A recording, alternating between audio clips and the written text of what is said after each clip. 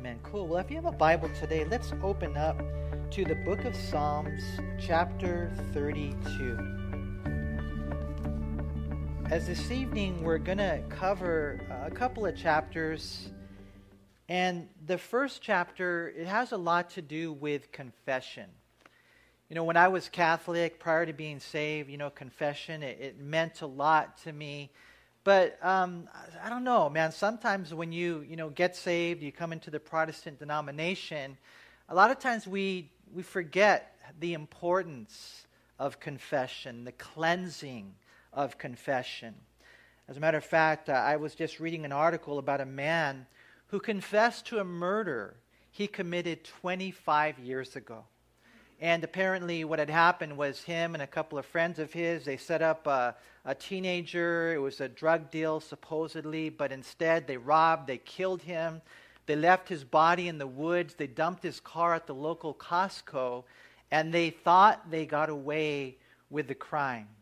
But all those years, that sin, that heinous, wicked life of murder was ebbing away at their soul, until finally they could take it no longer. And this man right here that confessed to the crime, it drove him to Christ, and he eventually got saved. And he knew that he couldn't undo what he'd done, but he knew this, that the only way to be set free from the guilt that was ruining his life was he needed to confess his sins. And that's what we're going to see today in Psalm 32. I believe, we're not sure, but most teachers believe that it was a time when David had, committed his crime of adultery and murder. You can read about it in 2 Samuel chapter 11 and 12. And what we find is that David probably went about a year without true fellowship with God. And we're going to see it was tearing him up until the day came where God intervened and God changed his life. Maybe you're here and right off the bat you're like, well, I never murdered anybody. I'm not getting high, I'm not getting drunk, I'm not addicted to porn. Maybe you are. I don't know what's going on, but you know what? I'll bet you almost anything, everybody here needs to get on their knees and ask God, what sins do I need to confess? Do I need to open up about? Because it really is the activity of a Christian that cleanses our heart. And so we read here in Psalm 32, notice what we read in verse 1. It says, a psalm of David, a contemplation. Blessed is he whose transgression is forgiven, whose sin is covered. Blessed is the man to whom the Lord does not impute iniquity, and in whose spirit there is no deceit. When I kept silent, my bones grew old. Through my groaning all the day long, for day and night your hand was heavy upon me. My vitality was turned into the drought of summer. I acknowledged my sin to you, and my iniquity I have not hidden. I said, I will confess my transgression to the Lord, and you forgave the iniquity of my sin. We're going to see today the contrast between a man who's blessed and a man who's bummed. And we see, first of all, the man who's blessed in verses 1 through 2. It's the man who is forgiven. It says, blessed is the man whose transgression is forgiven, whose sin is covered. Blessed is the man to whom the Lord does not impute iniquity. A blessing. What is that? Is it when you're rich? Is it when you get, what your flesh wants? Well, what is a blessing? Well, a blessing is the gracious goodness of God that falls down upon our lives. And when we think of blessings, I don't know if there's a bigger blessing than the blessing of forgiveness. At the end of the day, all of our struggles can be traced back to this. Our greatest and deepest need is to be forgiven. And when we look at our text right here, we see that it's not just the sins that are covered. we read here in verse 1 that it says, "Blessed is he whose transgression is forgiven." You know, a transgression in one sense is interesting when you look at all the different words for sins, but it's kind of worse, you know. A transgression is full on crossing the line, you know, jumping the fence. It's kind of like going overboard. It's just like real rebellion against God. And so, you know, if you think about it, if God wanted to, he could have easily just let us die as rebels and suffer with devils. You know, we could have just died there and it would have been justifiable for God to leave us there in hell forever. That's what we deserved. But here we see, you know, David says, "Blessed is that man who is forgiven. Blessed are those who are dressed in God's robes of righteousness." Because at the end of the day, we understand that we are loved and forgiven by God, you know. And it's interesting, other translations, they talk about the joy you should have. You know, the joy you should have when you're forgiven. And I don't know if we really have that joy, you know, the way that we should. But I pray that you do. I pray that it starts. I pray that something happens in your life. There's a trigger. There's a work of the Holy Spirit where now, you know, you walk out those doors today and you're not all bummed, but you're blessed. You've been given the joy of Jesus because he's forgiven you of your sins. You know, verse 2, it says, "Blessed is the man to whom the Lord does not impute iniquity." And the word impute is kind of more of a legal term. You know, one day we'll be in the heavenly courts and they're going to search your records. They're going to see that there's nothing there. There's no record of wrongdoing in those books. They're not there in our account. Our sins, apparently our sins have been removed. And I don't know about you, man, but that makes me pretty happy. You know, the Bible says in Psalm 103, verse 12, "As far as the east is from the west, so far has he removed our transgression from us." You go, and how far is the east is from the west? You know, God takes your sin, all the things that you did in the past, even the present, even the future. He takes them and he throws them as far as the east is from the west. In other words, it's a vanishing point. The Bible says he puts your sins behind his back. He has the ability to forget, so to speak. And so when you think about that, that's us. You know, what we should have is joy. We should be happy. I don't know if you guys are happy, but hopefully you are. Even though I know life is hard, we're going through our struggles. You know, we really should have joy. And we're going to see that even at the end of our study today. Okay, so we got a couple of visuals about being joyful. Okay, we are forgiven. Number one, we see that guy right there. You know, he's just praising God. You know, praise God that I'm forgiven. And then you see the girl right there, and she's just leaping for joy, man. And is that you? Are you blessed or are you bummed? Right here we read, "Blessed is the man whose transgression is forgiven." You know, but I will say this, that you can't be blessed unless you're forgiven, and you can't be forgiven unless you confess your sins. And we're going to talk about that as we go through our study today. Again, notice what we read here in verse 3. He says, "When I kept silent, my bones grew old through my groaning all the day long. For day and night your hand was heavy upon me. My vitality was turned into the drought of summer, Selah." You know, and you look at that, the guy who's blessed, now it's the guy who's bummed. And it's a contrast between these two guys, right? Between the forgiven man, he's foolish. Why? Because he's silent. All he has to do is confess his sins. He's foolish because he's silent, then he's bummed, and he refuses to confess and forsake. You know, even though, the guy's experiencing the miracle of conviction, and God's pointing to the problem, God's hand is heavy upon him, and he's dying inside. His bones are brittle. It's conviction to the core. You know, it's a terrible place to be. One man even translated it as saying he was tormented. And so he's groaning all day. Notice what it says there at the end of verse 4. My vitality was turned into the drought of summer. And so a lot of people believe what that means is that his strength was sapped. Kind of like, I don't know if you guys are enjoying the heat wave right now. You guys like that? It's hot, man. And so we're getting creative at our house because we don't have central air or anything. We got this one little air conditioner in one room, and so I sleep on the floor with the spiders. And so, in our house it's kind of funny because we don't want to leave the window open too much, so we leave it open, kind of cracked, and so we've got one fan blowing this way and another one blowing that way, and I don't know, now it's not so bad, huh? But a few days ago, was it really hot for you guys? Did anyone here lose any sleep? Maybe a couple of you. I know I did.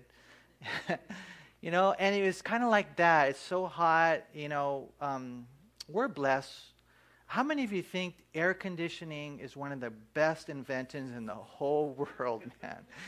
It's amazing. Air conditioning, man, that's amazing. But, here's a guy, he says, this is how I feel. It's like I have no strength. It's like the drought of summer, like the water was symbolic of his strength, but as soon as it was watered, it just evaporated. There was nothing there. There's no joy in this person's life. There's no power in this person's life. Their sins aren't forgiven because they haven't really come clean. And that's how important it is to come clean. And I know, again, I want to just caution you into thinking, well, that's for the murderers, that's for the adulterers like David was, that's for those who do the really bad things. No, it's for us kind of like any way that we get dirty, You go to the Lord. This is why it's so important that we have an intimate and personal relationship with God. This is why if you're there and you're trying to spend time with God and you get on your knees for 3 or 5 minutes or whatever and you say, okay, God, I got to go right now because I got school or I got work or I got things to do.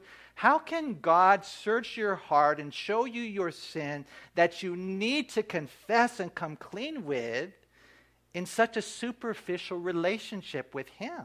Psalm 139, it talks about God searching our hearts.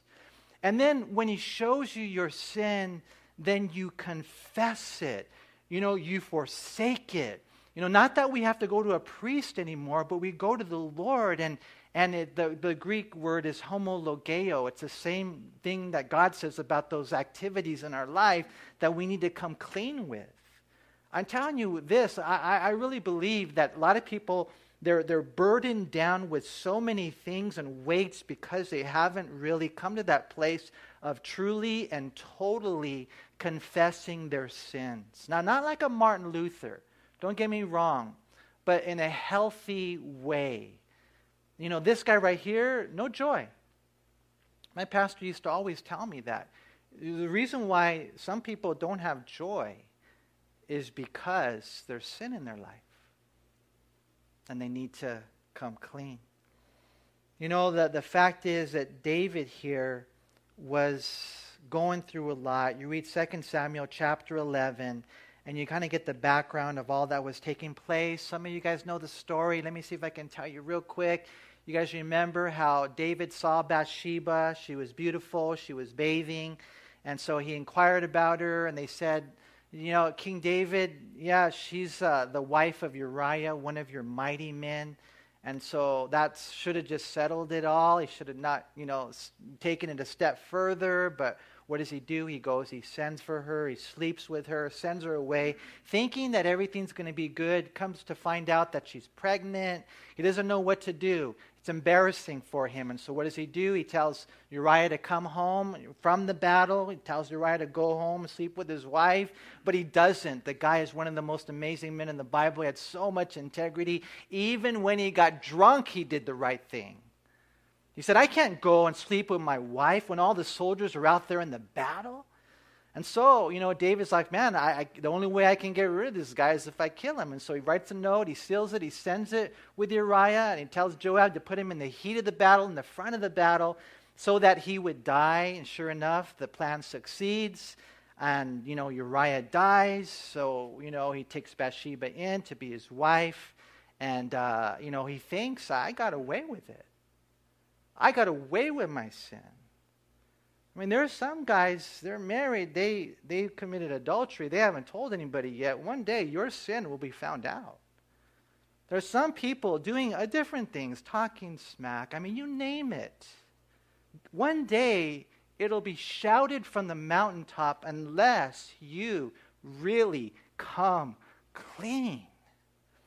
But David didn't. He thought it was all done. And he thinks, I can go on, live on my merry way. And you guys remember what happened.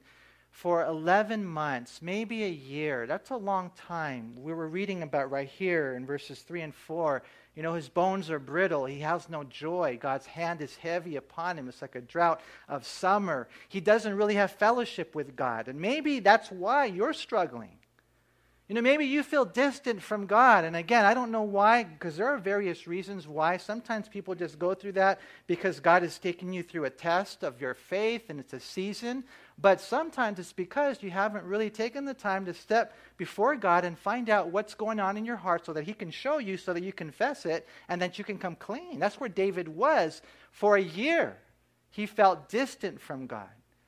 But what ends up happening, you guys remember eventually, 2 Samuel chapter 12, that's when Nathan comes in and he tells them the whole parable. And what ends up happening is he exposes David's sin. And man, the parable is an amazing parable. Nathan talks about, this one guy on one side, he's got all these sheep. He's super, super rich, and then he's got this other guy over here, and he's got one little sheep, and this little sheep is like a pet to him.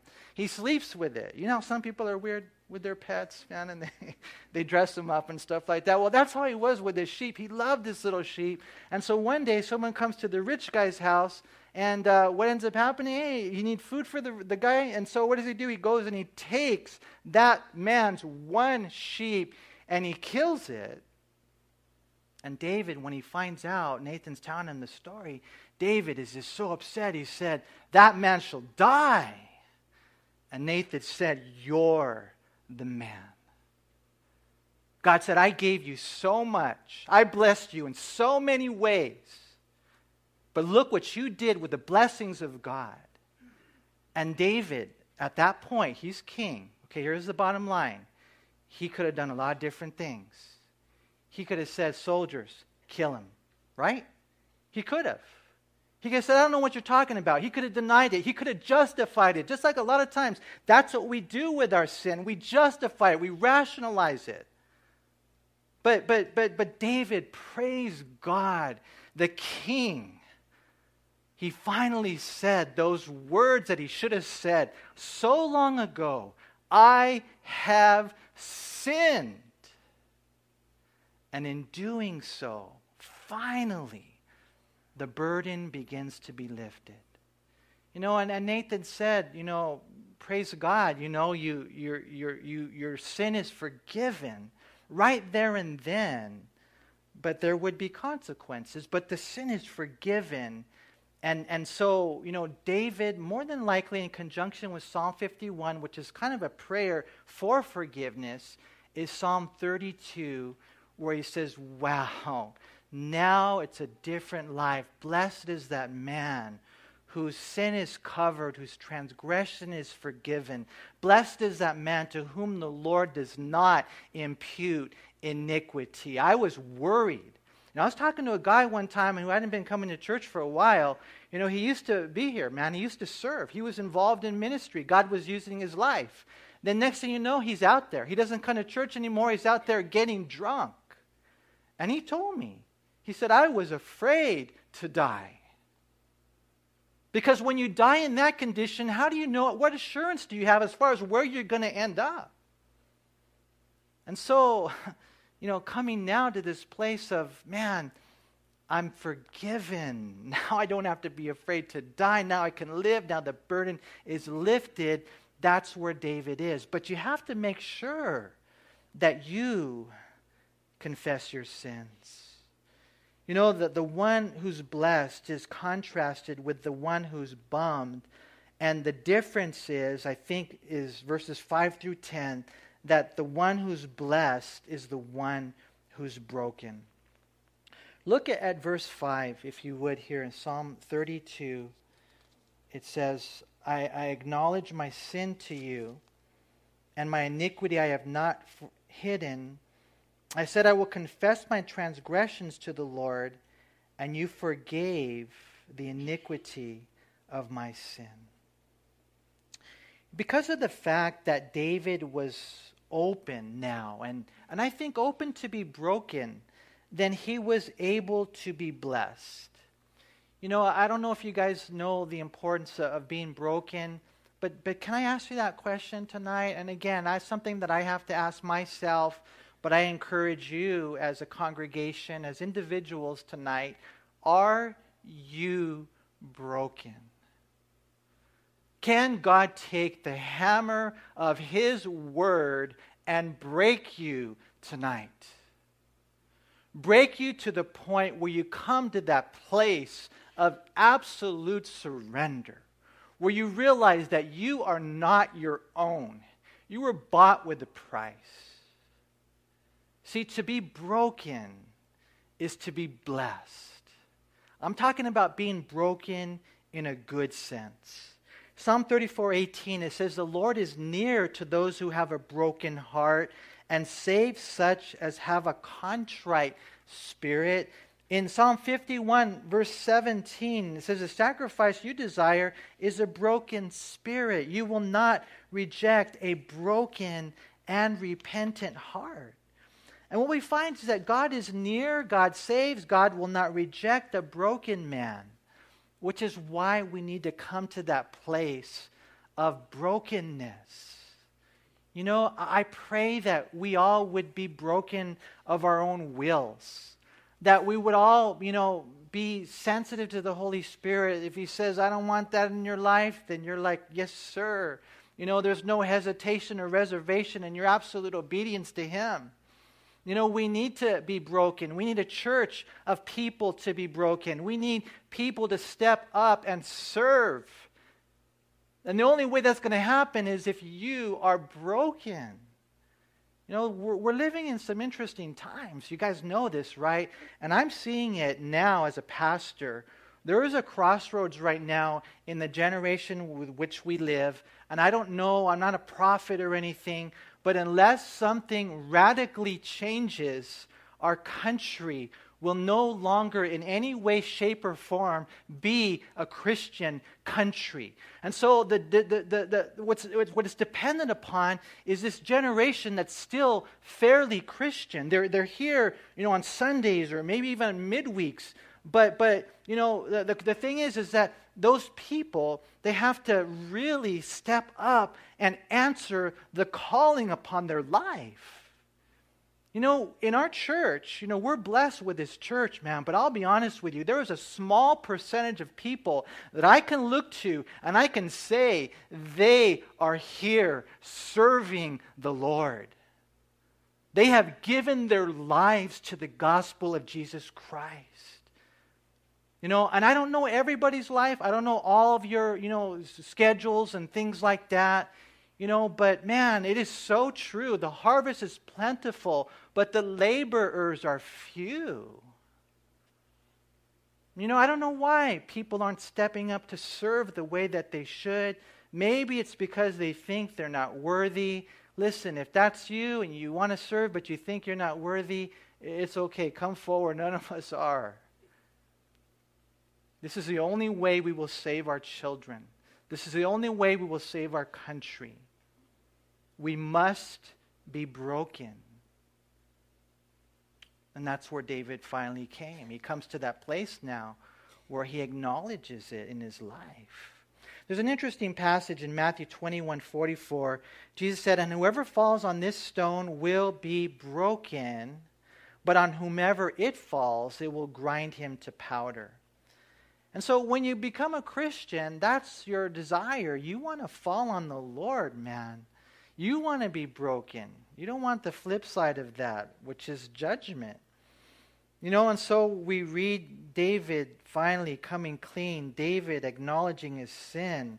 David now is living in complete honesty. Proverbs 28:13 says, "He who covers his sin will not prosper, but whoever confesses and forsakes them will have mercy." You guys know 1 John chapter 1, verse 9 is verse 9, the Christian bar of soap. If we confess our sins, He is faithful and just to forgive us, right? And to cleanse us from all unrighteousness. Some of us here, we need to clean behind the ears, maybe. I remember when I was growing up, my elbows were always dirty, my knees were always dirty, my neck was always dirty, and I think I only took a bath maybe once a week or something. This morning, I'll be honest with you, it took a while for me to brush my teeth. I finally did brush my teeth later on in the day. It was gross, man. And I don't know. The Lord is just, I think I think that we need to confess our sins. We need to come clean. Maybe you need to confess to a spouse. Say it. Say it. Tell them what you've done wrong. Tell them how you've fallen short. Maybe you need to confess to someone that you've been talking about behind their back. You're like, well, I don't know how they'll handle it. You know what? It'll take a load off of you.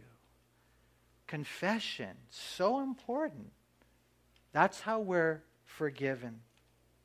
And so we read in verse 6, it says, for this cause, Psalm 32, for this cause everyone who is godly shall pray to you in a time when you may be found. We'll do it later. I'll do it tomorrow, next week, next month. Not now, Manny. You sound so urgent. Listen, you might not have tomorrow. You do it when the Lord can be found, in a time where God can be found. Surely in a flood of great waters they shall not come near him. You are my hiding place. You shall preserve me from trouble. You shall surround me with songs of deliverance. See, the enemy's trying to swallow you up with the guilt. The enemy is trying to make you die in your sins. And so that's why we have to come clean and confess our sins, right? And that's what David is saying right here. Man, there's this window of opportunity. We still have time. Isaiah 55, 6 and 7, it says, seek the Lord while he may be found. Call upon him while he is near. Let the wicked forsake his way and the unrighteous man his thoughts. Let him return to the Lord. And notice, he will have mercy on him and to our God, for he will abundantly pardon. I mean, think about it, man. So the sins that you guys have committed, not as bad as what David did, more than likely, right? No one here probably has ever, killed anybody. At least I don't think you have. If you have, I don't want to know about it. And David here committing adultery, the way that he did it, more than likely you haven't done stuff as bad as him. It's interesting, King Saul, in one sense, his sins weren't as bad as David, but the problem was he didn't confess them. He didn't forsake them. He didn't repent of his sins. And that's why Saul died in his sins, and David didn't. Whatever you do, don't put it off until tomorrow. Get right with God today. That's what he's saying there. The enemy tries to drown us in our sin, this flood of great waters, but as we confess and forsake them, then we're safe and preserved from the trouble that others get trapped in. And so, here we are in a church like this on a Thursday night, we're singing songs of deliverance, right? Notice what it says right here in verse 8. I will instruct you and teach you in the way you should go. I will guide you with my eye. Do not be like the horse or the mule, which have no understanding, which must be harnessed with the bit and bridle, else they will not come near you. Many sorrows shall be to the wicked. Again, here's the contrast. But he who trusts in the Lord, mercy shall surround him. Be glad in the Lord and rejoice, you righteous, and shout for joy, all you upright in heart. God says in verse 8 that, I think this is God now speaking, I will instruct you and teach you in the way you should go. And that's God saying, I see the future, I see you, I know myself, I can't see that good, to be honest with you. This morning, a true story, I'm messing around. I was heading down the hallway at the house, and my wife, she told me, she says, how come you have two different shoes on, I said, what do you mean? And I guess I had one black and one red, and I couldn't even tell. Why? Because I can't see that well. It's true. Pray for me. But she can. God can. God says, I will instruct you and teach you in the way you should go. I will guide you with my eye. Don't be like the horse or the mule. They're so wild and stubborn. Because, unless they have the bit or the harness, they won't come near God. I mean, why would anyone choose a life of not drawing near to God? And so we want to draw near, right? We want to get close. As we do, then life changes. I pray that we would not wait, that we would draw near. And James 4:8 is such a good passage. I don't know if we have it on the screen. You look at the screen, write it down, meditate on it, memorize it. Notice what it says, draw near to God, and He will draw near to you. But it also says, cleanse your hands. That's what we're talking about, huh? Cleanse your hands, you sinners, and purify your hearts, you double-minded. And this is how we draw near, by praying and obeying, right? And as we do, God does a work in our lives. I believe with all my heart that all of us here are as close to God as we want to be. When I was praying today and just spending time with the Lord, I was just kind of like, I don't know how you guys are in relationships. Some people are better than others in relationships. They're able to get close. They're able to get tight, And it's never been a real easy thing for me. I don't know if it's just the way that I'm wired or the way that I grew up or things like that. But I was just telling the Lord, even though I kind of struggle, Lord, in relationships, the one relationship that I don't want to struggle in, Lord, is my relationship with you. I want to be so close to you, Lord. I want to draw near, Lord. I want to be able to pour out my heart to you and tell you everything inside of me, Lord. And I don't want anything to get in the way. I don't want no sin, nothing. I want to pray like I'm supposed to pray. Because when I think about drawing near to God, I know it has to do with obeying, and cleansing our hands, but I think a lot of it has to do with praying. When I pray, and I don't know how you are when you pray, but it's intimate. It's intimate. I can't put it into words. When I get alone with God, and wherever the place is, and I get on my knees or I get on my face and I'm drawing near to God, I mean, there's nothing like that in the whole wide world. And that's what we need to do. The horse and the mule, they're wild and stubborn. What will it take for you to draw near to God? Prayerfully, it's not some crazy, thing in your life. And if it is, that's okay, use it, but don't wait for some calamity to happen. Draw near to God.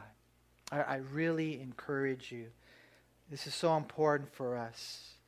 The wicked, unfortunately, I was telling Henry today, man, we see people that are going the wrong way, and I just, they get caught up in the world, and they want to, whatever, they want to make money. They got their hobbies, their interests, they got their stuff going on. One day, unless they get right, they will be sorry. That's what it says right there. Many sorrows have the wicked. And so he closes there in verse 11. Be glad in the Lord and rejoice, you righteous, and shout for joy, all you upright in heart. So we're one of those now, like David, huh? Are you guys like that? You guys want to be like that? You're like, okay, Manny, Lord, I want to get right with you. I'm going to confess my sin. I'm not going to hide it. I will acknowledge it. I'm going to get real with you. Today's the day. Today's the day, Lord, of absolute surrender. And when that happens, then, remember those pictures we had earlier? You're just jumping for joy, man. You're praising Him. Let's go through Psalm 33, and we'll do this real quick. And notice what we read in verse 1. It says, "Rejoice in the Lord, O you righteous, for praise from the upright is beautiful. Praise the Lord with the harp. Make melody to him with an instrument of 10 strings. Sing to him a new song. Play skillfully with a shout of joy." What we're going to see in this psalm, you guys, is the emphasis of praising the Lord, right? And the power of it, of praising the Lord. So, when we sing songs, I think that's kind of part of it. I think that sometimes as a church, we don't praise the way that we should, and hopefully we'll start, Lord, you are so good. Lord, you are so gracious. Lord, you are so wonderful. Lord, I praise you. And you're heading into a trial, and you're already thanking him. Like right now, my foot's messed up. I did something to it. I ate too much shrimp or something like that. No, I'm just joking. It's something else. Dr. Ray told me what it was. But anyways, but you know what, man? Even though it's kind of messed up, I'm like, Lord, thank you for healing me. Thank you for taking care of me. Lord, thank you for this. When you start praising God, there's power in that. It's beautiful. And you don't have to do it a cappella. You can do it with the guitar. You can do it with a harp. The piano is kind of a harp. You can do it with 10 strings. You can do it with cymbals. You can do it with drums. You can do it with a guitar. And you sing a new song. Why do you sing a new song? Because God's doing a new work. Amen? That's why the new songs are so important. It's a sign of revival, man, when God begins to give you new songs. And so we read in verse 4, "For the word of the Lord." Now we're going to see he encourages them to praise, but then he gives them reasons to praise. "For the word of the Lord is right, and all his work is done in truth." Now, I think that, and I was reading up on this, that you can praise the Lord for the Bible. You can actually praise him for that. Lord, thank you so much for your word, and thank you, Lord, for who you are, that your work, you're not like a conniving creator. You're a God who does things in truth. You're a God, it says in verse 5, that loves righteousness and justice. And as a matter of fact, the earth is full of the goodness of the Lord. And when I read that right there, I just think, wow, Lord, that is so true. How we praise God for the goodness of the earth, I mean, what are some of the good things that you can praise God for?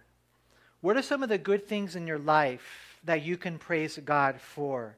And I was thinking about that. For me, I was thinking of my family. I was thinking of intimacy. I was thinking of love, laughter, children, church, good music, good movies, flour tortillas. I was just thinking, Lord, I can thank you because, man, the earth is just full of your goodness. And he's just saying, praise the Lord.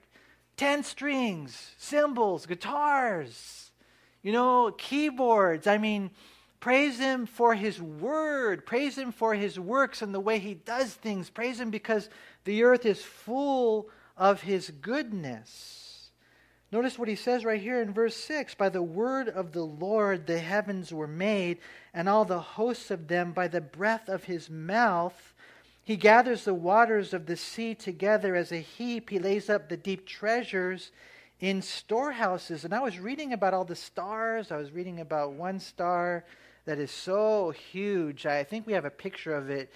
Have you guys heard of that star called UY Scuti?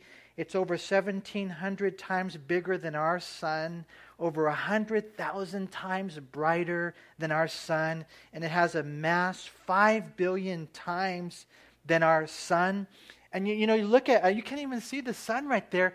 God spoke that into existence. And then it talks about the stars and the heavens. It talks about the sea. All the sea on planet Earth, it's apparently 73% of the earth is covered in water, 326 quintillion gallons. And right here it says in verse 7, he gathers the waters of the sea together as a heap, and he lays it up in his storehouses. And every once in a while, my wife will say, hey, we need water.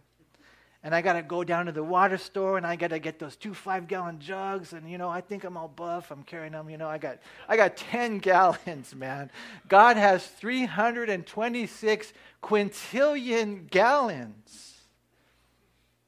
That God who made everything, He loves you. He died for you. And what he's talking about right here is there's so many reasons to praise the Lord. Verse 8, he says, let all the earth fear the Lord. Let all the inhabitants of the world stand in awe of him. For he spoke and it was done. He commanded and it stood fast instantly, right? The Lord brings the counsel of the nations to nothing. He makes the plans of the peoples of no effect. The counsel of the Lord stands forever, the plans of his heart to all generations. Blessed is the nation whose God is the Lord, the people he has chosen as his own inheritance. And as you look at the psalm, I encourage you to study this out. It's interesting how he's praising the Lord now. We're going to see for first of all, we looked at the global work, then the national work in Israel, like God can take care of the nation, then the congregational work, that would be the church because we are his chosen inheritance. And it's just so cool. And then it gets even more personal. Look at verse 13. The Lord looks from heaven. He sees all the sons of men. From the place of his dwelling, he looks on all the inhabitants of the earth. Notice he fashions their hearts individually. He considers all their works. And it's amazing the God that we serve, again, globally, nationally, congregationally, personally, and he looks at your heart and he says, okay, that one over there, this is the work that I have for them to do, and I'm going to fashion their heart. It's going to be custom made for the calling that I've placed on their life. And that's how God works. And I'll be honest with you, and here's what I've always seen in David, and you got to see it in the Psalms, that if God can get a hold of one man, if God can get a hold of one woman, if God can get a hold of you, yes, you, all of you, if God can get a hold of you, then your family, it will have an impact on your family, congregationally, nationally, and globally. Because that's what God did with David. Do you believe that? Do you believe that God can do anything through someone who is completely committed to him? I do. And that's why when I hear the Lord talking about something going on globally and nationally, I think of the United States of America. I think of this community. I think of this congregation. I think of my family. And I believe with all my heart that if God can get a hold of all of me, then he can do a work in any of these realms. And that's what we're seeing here in this psalm right here. It's such a beautiful psalm, the way that he fashions our heart individually.